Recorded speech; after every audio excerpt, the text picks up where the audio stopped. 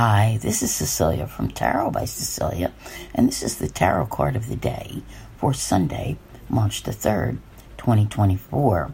And the tarot card that we have is the Ten of Cups from the Illustrated Fox Tarot by artist Taylor High.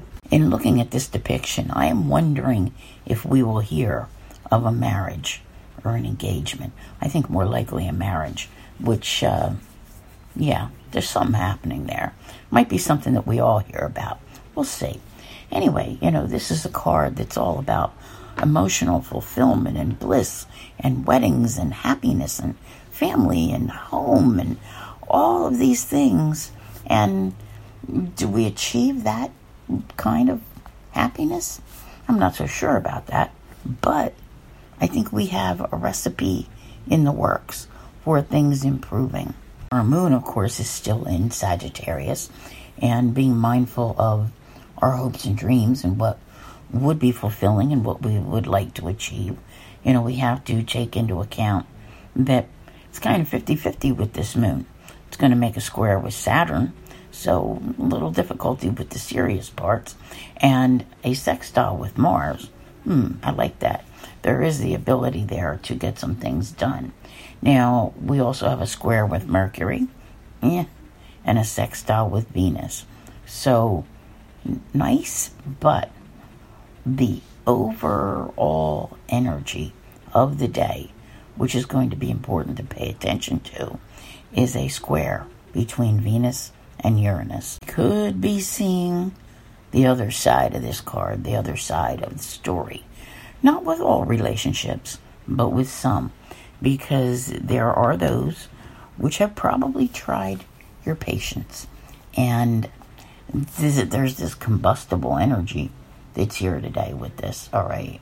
Relationships and sudden happenings, sudden events, things taking place, which can really just kind of throw a monkey wrench into things. But it's not even about that. It can just bring up behavior which is not anticipated, and you don't know who it's going to be. Could be both parties, right? Because whenever we have a Uranus aspect, and this is what I tell everyone all the time, if something suddenly catches you off guard and it's in your face, don't overreact to it, okay? It is what it is. And there will be, obviously, some kind of change which is taking place. But if you come back at whatever it is, as hard as it comes at you, it just kind of creates more crazy energy. So I'm not saying turn the other cheek. I'm saying just kind of stand back and let it simmer down and see what's going on.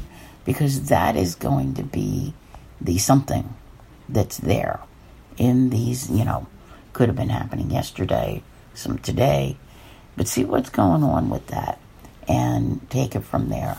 Because now that you're in March, you're really working on choosing the roads you want to take. And whatever this event is, whatever it's around within relationships, hopes and dreams, family, home, all of that, you're going to be taking it into consideration with your own path. I want to thank you all very much for being here. I'll see you here again tomorrow. And as always, have a great day.